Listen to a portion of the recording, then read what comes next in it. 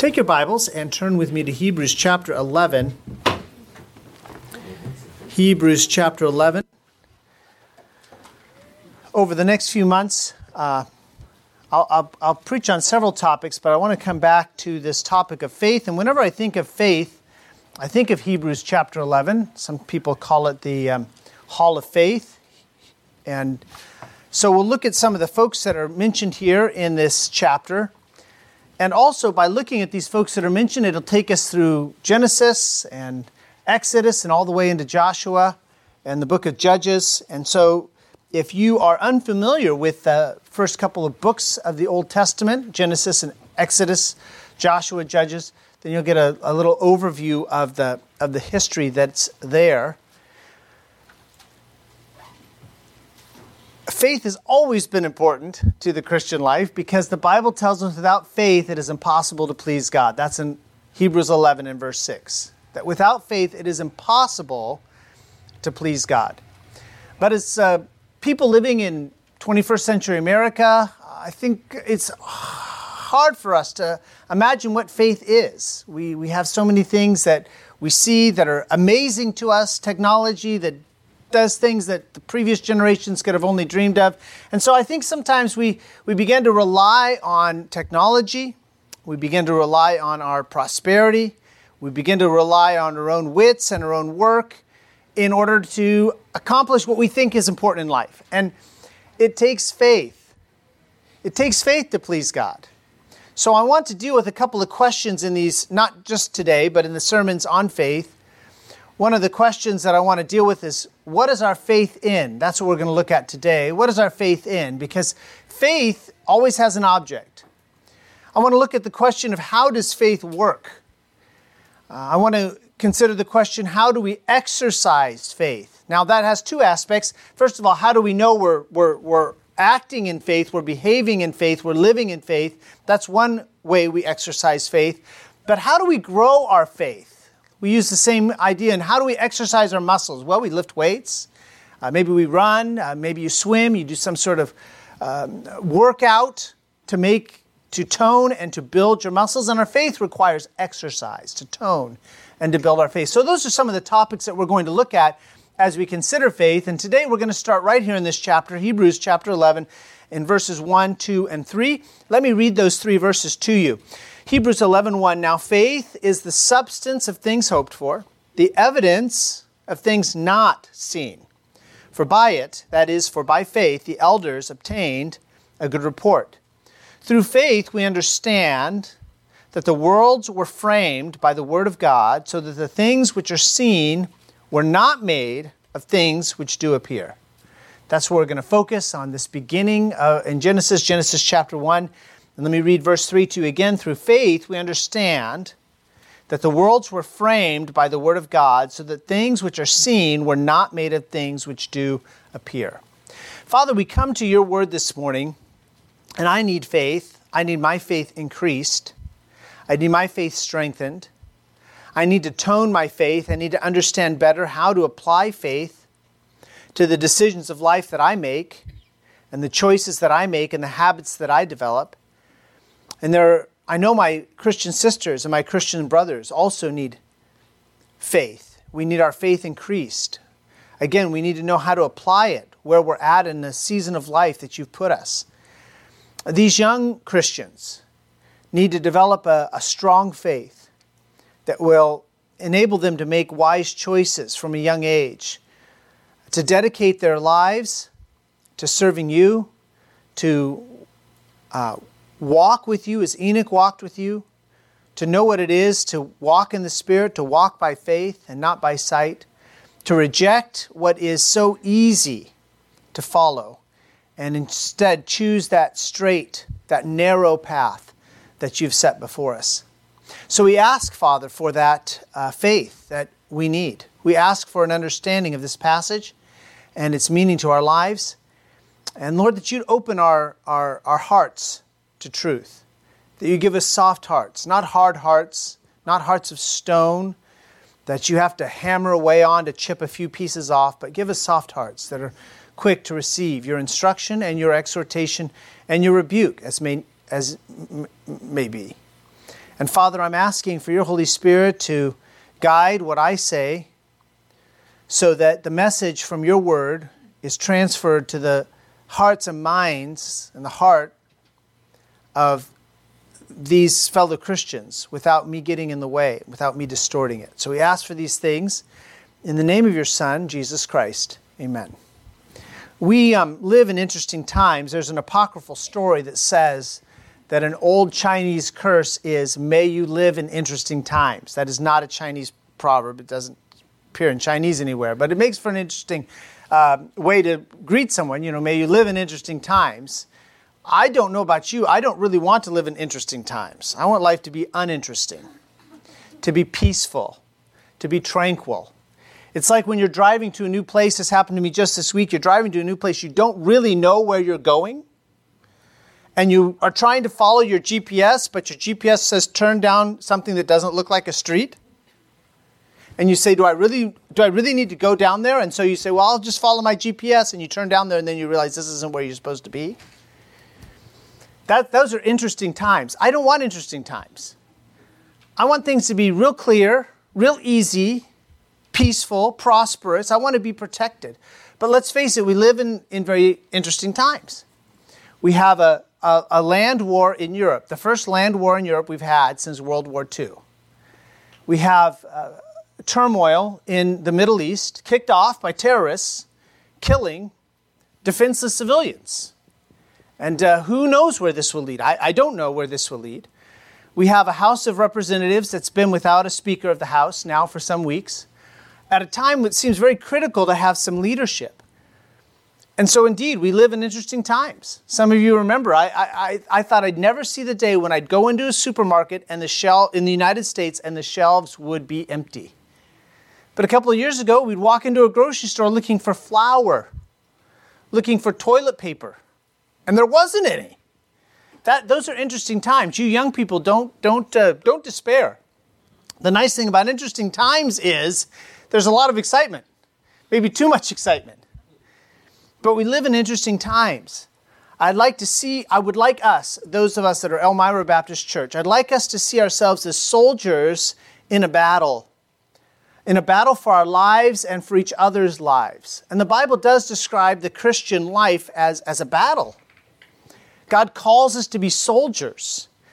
I'd like us to see ourselves, to use another metaphor, I'd like us to see ourselves as mother hens. Mother hens that are protecting their chicks even at the expense of their own lives. I'd like to see ourselves as pioneers. Pioneers in an inhospitable land. And there isn't a lot of infrastructure. There isn't a store you just go to and buy stuff. But because God's called us here, we are grateful to stay here. The final metaphor I was thinking of, imagine yourself as a smoke jumper. If you know what these guys are parachutists, people who jump out of planes, which, number one, I don't like jumping out of planes. And these fellas, they jump out of planes into hot spots, into areas where there's a forest fire, where there's a wildfire, in an effort to put the fire out. So on two accounts, these people must be crazy. Number one, they're jumping out of planes. And number two, they're jumping into fires. And I want us to understand to some degree in our spiritual world that we live in this nation, the United States, it's a great country. God's blessed us in so many ways. We are like these smoke jumpers, and we've parachuted into dry grass, and there's a fire all around us. We can smell the smoke. We can feel the flames. We can see the ash falling down on us. And it would be easy to be scared and say, I don't want to be here. But let me read to you what Isaiah 43:2 says. Isaiah 43:2 says, when thou passest through the waters, I will be with thee. And through the rivers, they shall not overflow thee. When thou walkest through the fire, thou shalt not be burned, neither shall the flame kindle upon thee. I wonder if Shadrach, Meshach, and Abednego, those three brave young men who said to Nebuchadnezzar, we're not going to bow down to your idol. You do what you need to do, but we're not going to bow down to your idol. And there's a furnace burning 7 times hotter than it's ever burned before. I wonder if this verse came to their minds as they were being tied up to be thrown into that fiery furnace. And we know the end of that story. The ropes burned off. The men who threw them into the fire were killed just by being that close to the flame. But those 3 young men came out and they did not even smell of smoke, the Bible tells us.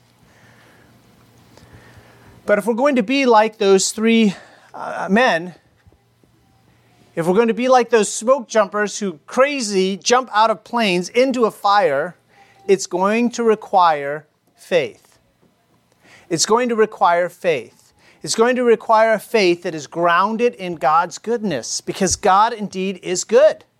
It's going to take a faith that is firm in our Savior's strength, because our strength is not enough. And it's going to take faith that's anchored in a God that is bigger than us. That's anchored in a God who's bigger than our problems, who's anchored in a God that's bigger than our circumstances, anchored in a problem bigger than these wars that are breaking out. We need that type of faith. Now, oftentimes people think of faith as just faith, and they forget that faith always has an object. Think of it this way. Think of faith as an anchor. When I was growing up, my dad loved to fish, and I loved to be with my dad, so I'd go fishing with my dad. Now, if you ask me to go fishing by myself, I have no desire to go fishing by myself. Fishing just doesn't interest me. But if I go with my dad, I love to go fishing with my dad. My dad had this little boat, and this little boat leaked for one thing. So we had a little pail in there, and we'd bail water every once in a while.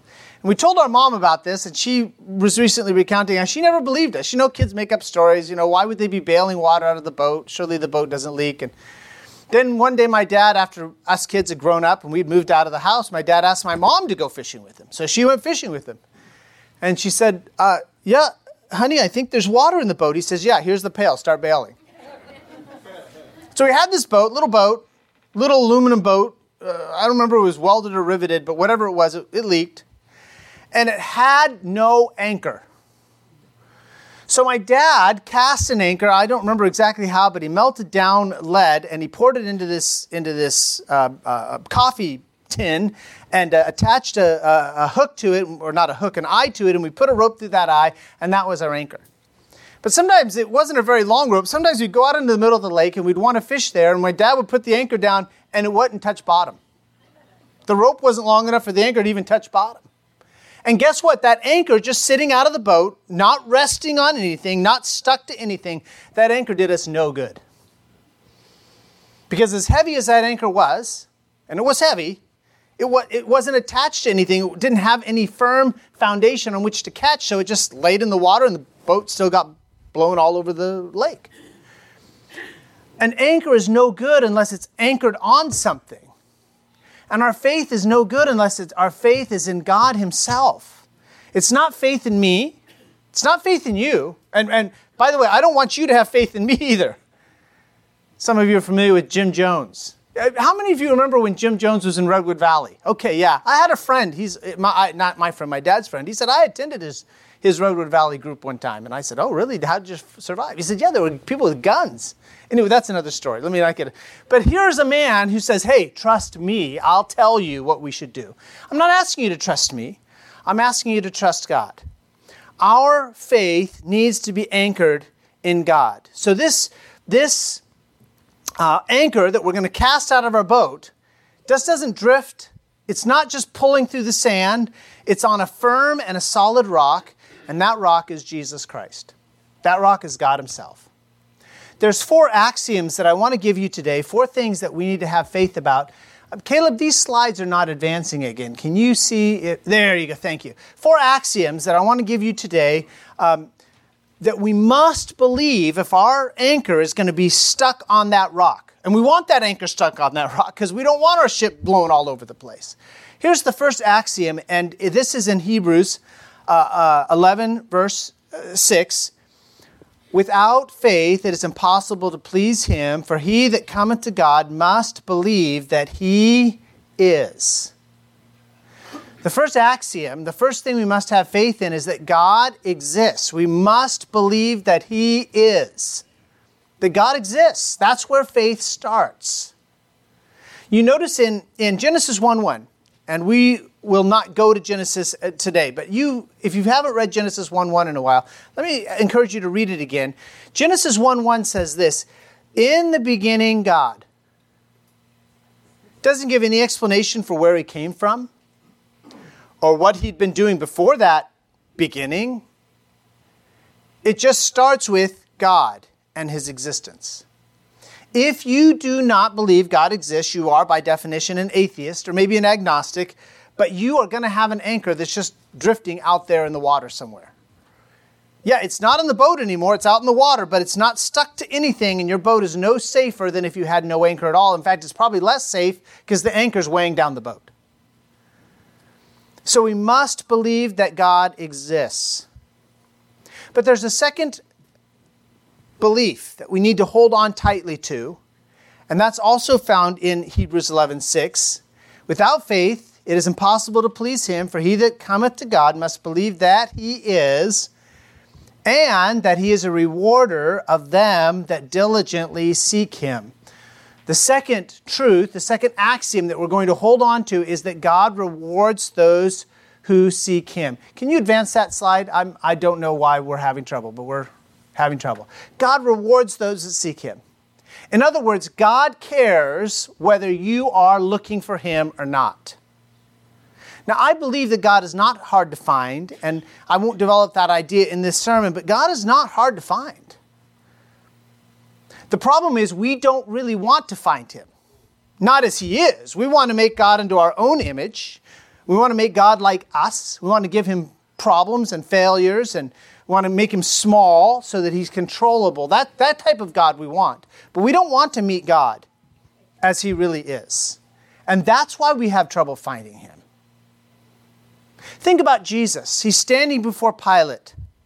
The Jews have accused Jesus of being king of the Jews. And so Pilate says, "Are you the king of the Jews?" And Jesus says to Pilate, "My kingdom is not of this world." Don't you think that should have intrigued Pilate enough to say, "Well, where's your kingdom from? What kind of kingdom do you rule?" But instead, when Jesus says to Pilate, "Everyone that hears the truth," Pilate comes back with the comment, "What is truth?" Pilate's already decided that it doesn't matter what Jesus says, that there is no true or false, there is no right or wrong, and he's not, yes, he washes his hands, but he's not morally culpable for what happens here. That's a decision that Pilate made long before he met Jesus. And here's my point. Pilate overlooked the fact that the very God who created him was standing in front of him because he wasn't looking for him. God rewards those who seek him. So are you spending time daily, weekly? How much time have you spent this last week seeking God in his word? How much time have you spent this last week seeking God in prayer? Because frankly, often the reason we aren't finding God is we're not looking for him. We don't really want to find him. It's like the kid who doesn't want to go to church so he can't find his church shoes. I can't find them, Mom. I guess I'll just have to stay home. They're right here. Oh, no, those aren't mine. Yeah, they are. No, I wear the others. No, put your feet in there. Well, just because my feet fit these shoes doesn't mean these are my shoes. That's what the kid says, The problem is not the shoes. It's not the church. It's that the kid has already decided what he doesn't want to do. And when we don't want to seek God, he's very hard to find. But God is a rewarder of those that seek him. And the path to God is clear. Scripture says that Jesus said to us, "I am the way, the truth, and the life. No man cometh unto the Father but by me." So the only path to Jesus Christ, to God the Father, is through Jesus Christ. But are you seeking him? Because God rewards those that seek him. But here's the third axiom, and this one is in Hebrews 11 and verse 3. Through faith, we understand that the worlds were framed by the word of God, so that things which are seen were not made of things which do appear. The third axiom is that God created all that exists by his powerful word. God didn't create by working hard, by using his hands. Of course, God is a spirit. I understand that. But God didn't have to exert a lot of effort to create, did he?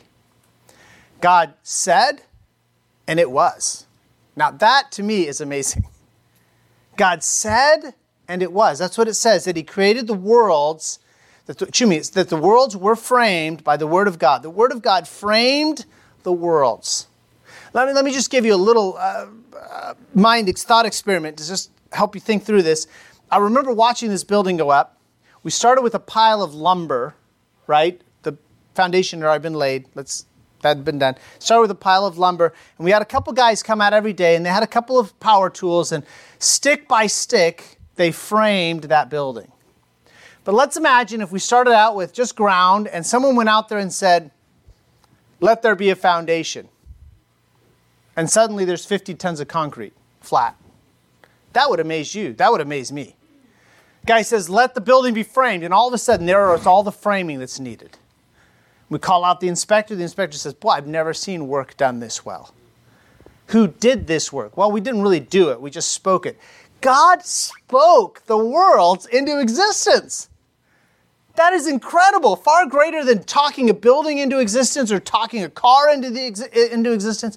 Here God is speaking and there's light. God's speaking and there's a sun. God's speaking and there's moons. Oh, and he made the stars also, the Bible says. We believe that God created all things by his almighty power. Now, if I believe that, if that's one of the axioms of my faith, that's where my anchor is. It's just stuck on that rock that God created all things by the word of his power. Why would any circumstance in this life trouble me? Because God's almighty power is greater than whatever problem I'm facing. So it's important that we understand not just that God exists and that he rewards those that seek him, but he created all things, everything, just merely by speaking it. And here's the fourth axiom, that God has communicated to man, and I didn't put it on the slide, but it's imperative that you understand God has communicated to man through the Bible. Now, there are a lot of books that claim to be holy books, that claim to be given to us by the gods or given to us by a holy man, a man with great wisdom or insight, but the Bible is the Word of God. And all these other books, they may have good ideas, they may be useful for some things, but they are not the Word of God. This is how God has communicated with man. Now, this is implied in the fact that God rewards those who seek him. Because if God's going to reward those who seek him, he's got to give us a way to seek him, right? I mean, imagine if somebody walked up to you and said, I have a reward for you. I have $1,000. Great, how do I get it? I'm not going to tell you. Where is it? You got to figure that out for yourself. Who's giving me this $1,000? Can't tell you that either. You just walk away assuming the guy was crazy. If God says, I'll reward you if you diligently seek me, but I'm hiding, and I'm not telling you anything, how will we seek him? So it's implied that God has communicated to us in some way, but I want you to look specifically at Deuteronomy 29, verse 29. Yep, that's on there. Deuteronomy 29, verse 29.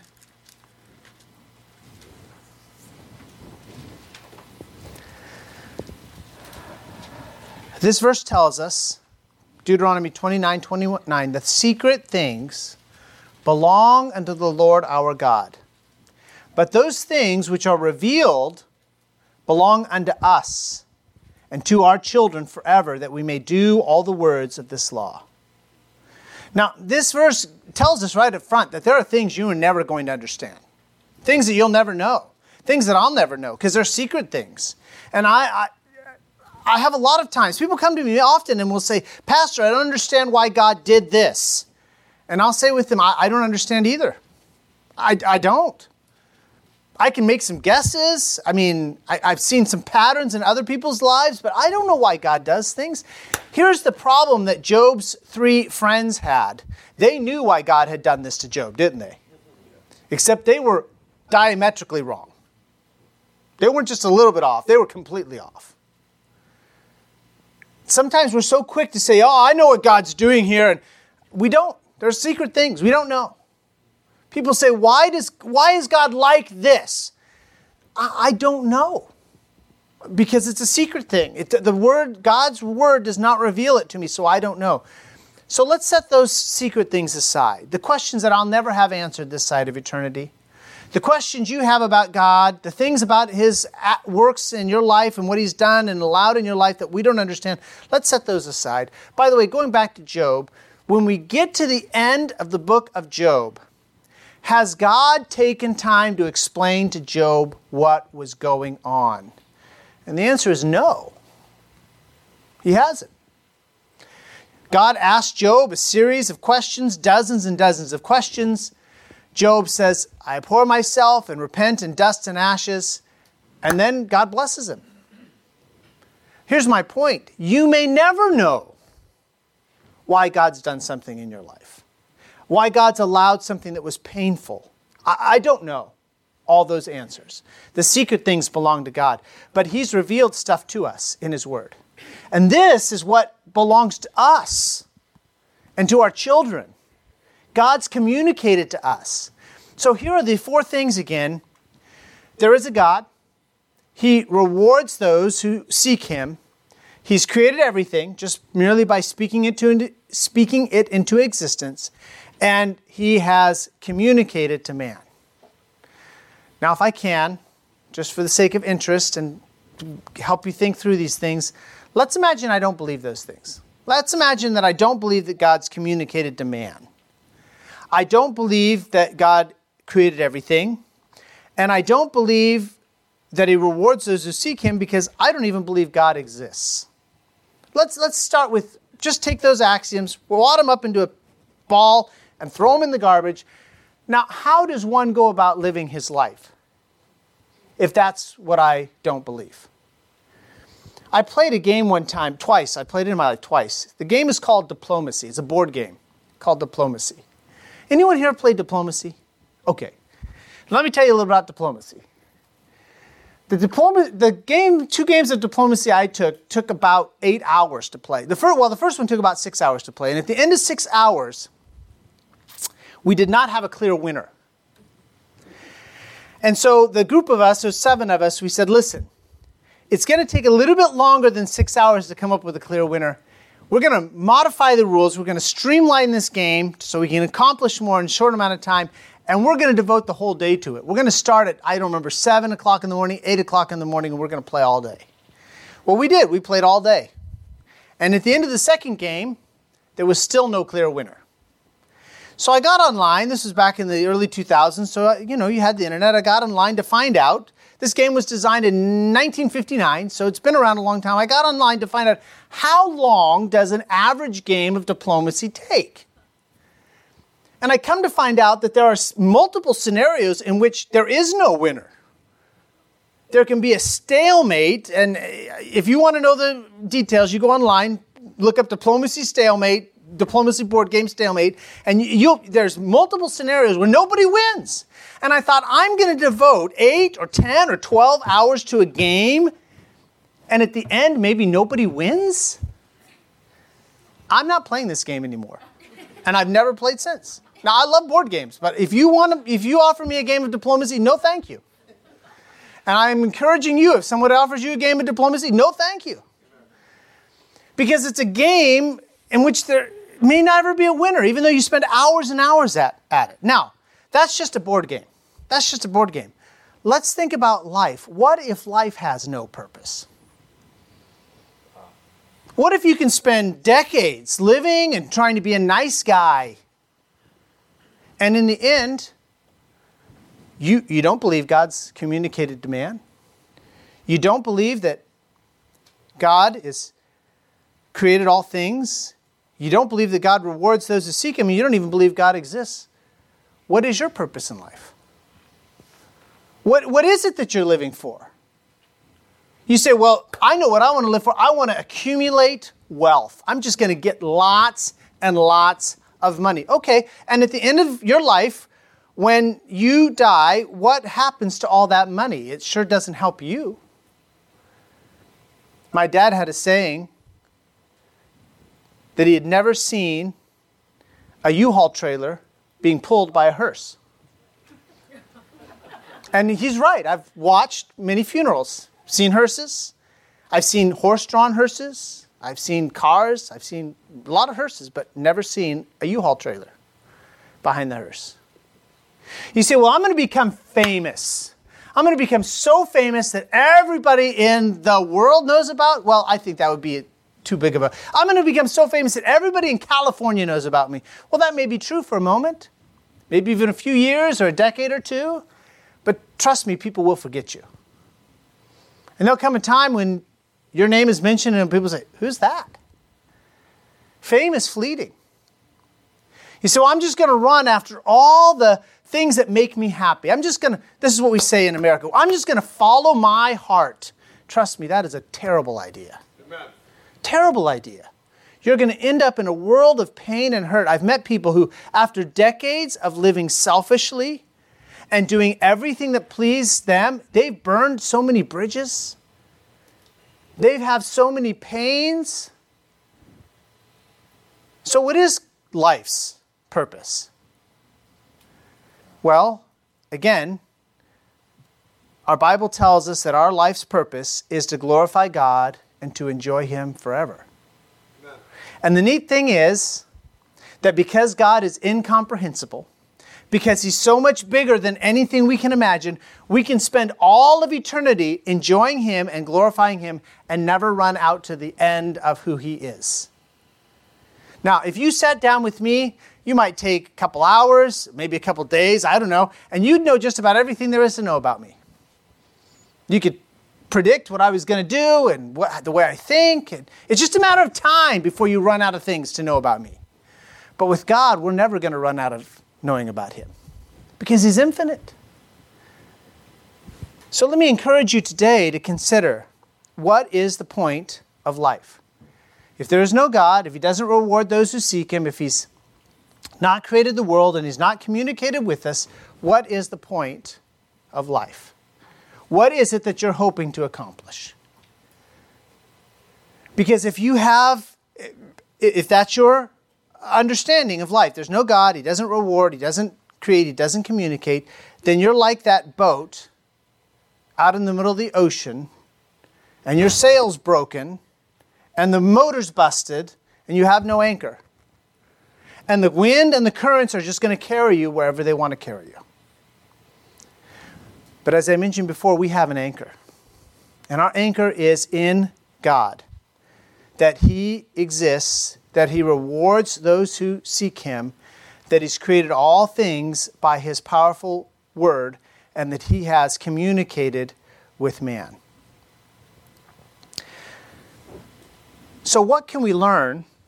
Again, Hebrews chapter 11, verse 3 says that God framed the worlds by His word. What can we learn about God simply through His creation? Romans chapter 1 verses 19 and 20 says, because that which may be known of God is manifest in them, for God hath showed it unto them, for the invisible things of Him from the creation of the world are clearly seen, being understood by the things that are made. What is it that we can understand about God from His creation? And again, if you've not read Genesis 1 recently, let me encourage you to go back and just read through it this afternoon or this evening, maybe tomorrow. Read through it and ask yourself, what attributes of God do you see just in His creation? And let me suggest a few. Just as we're meditating on the greatness of God, this God that exists, that He rewards those who seek Him, who creates and who communicates, what kind of God is our faith in? Well, number one, it's a God who is completely independent of His creation. Again, in the beginning, God. He already existed when the beginning began. He was already there. He didn't appear or begin His existence at creation.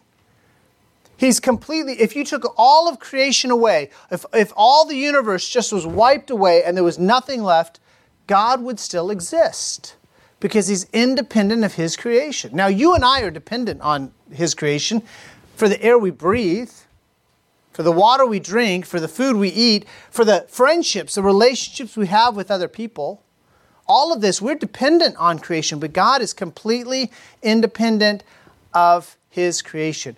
Your faith should be in a God who's completely independent of His creation.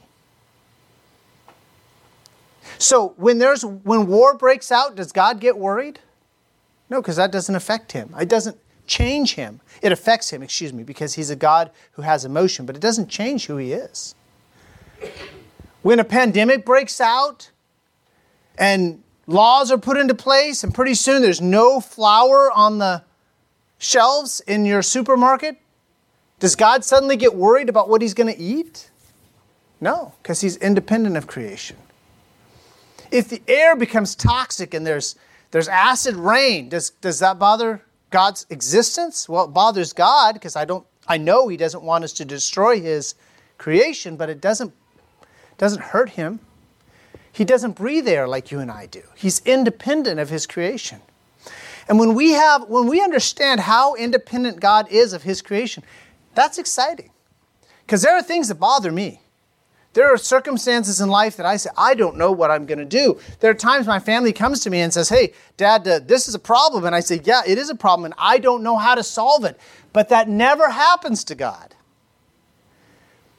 The second thing we see, just by the fact that he created all things, is that God is immensely powerful. Power beyond our imagination, beyond our comprehension. That he can speak and things exist. Not just small things, but the sun. Oh, and the Bible says he made the stars also. Almost like it was an afterthought. His power is immense. He's creative. God is creative, and God is wise. I never cease to be amazed at all the different colors that we see in life.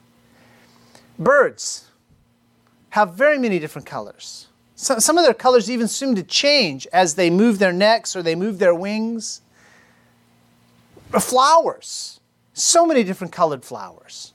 Now, why is there color? Some of you are colorblind. You're saying, you're making me sick. I don't want to even hear about it.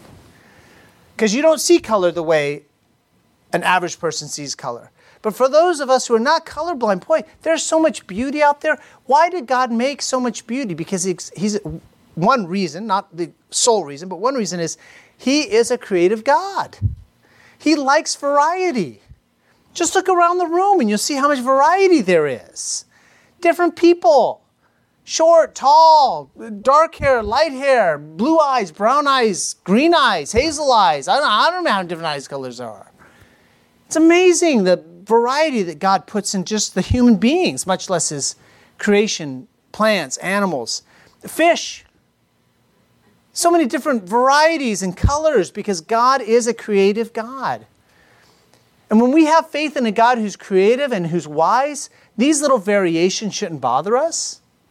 Just because something's different than we were expecting or different than we were hoping for, God's creative. God's timeless. He's outside of time because God created time. God created time. In the beginning. Well, why was there a beginning at all? Because God said, let there be light. That's where time started. God's outside of time. He's timeless. He's not constrained by space. He's not constrained by distance. He's not constrained by material, a lack of material or needing material. It says here in Hebrews 11:3 that he created the things that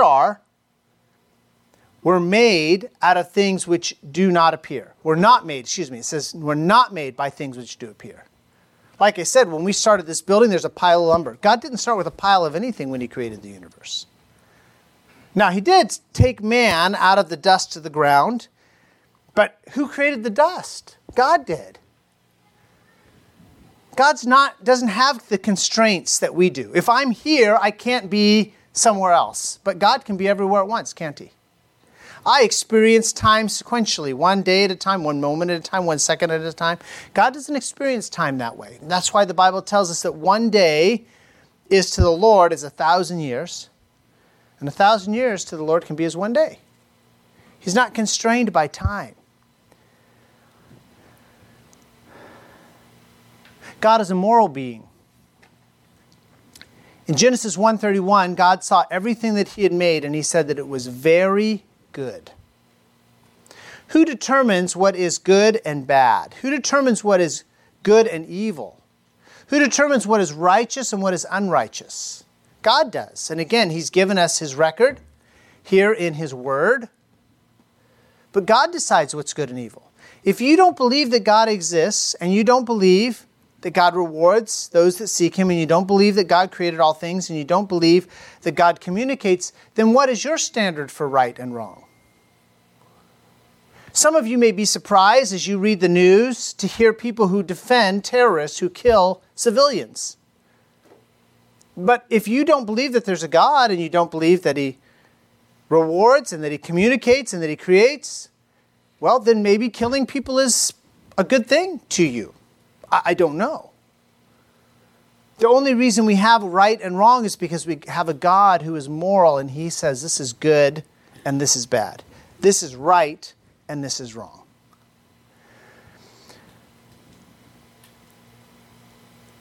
I want each one of us to have an anchor.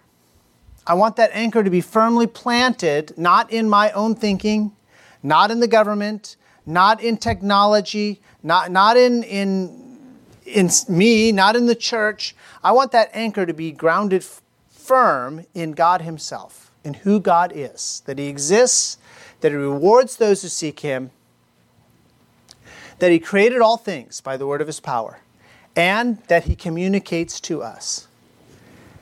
If that's where your anchor is today, then let me encourage you, seek God, because He's a rewarder of them that diligently seek Him.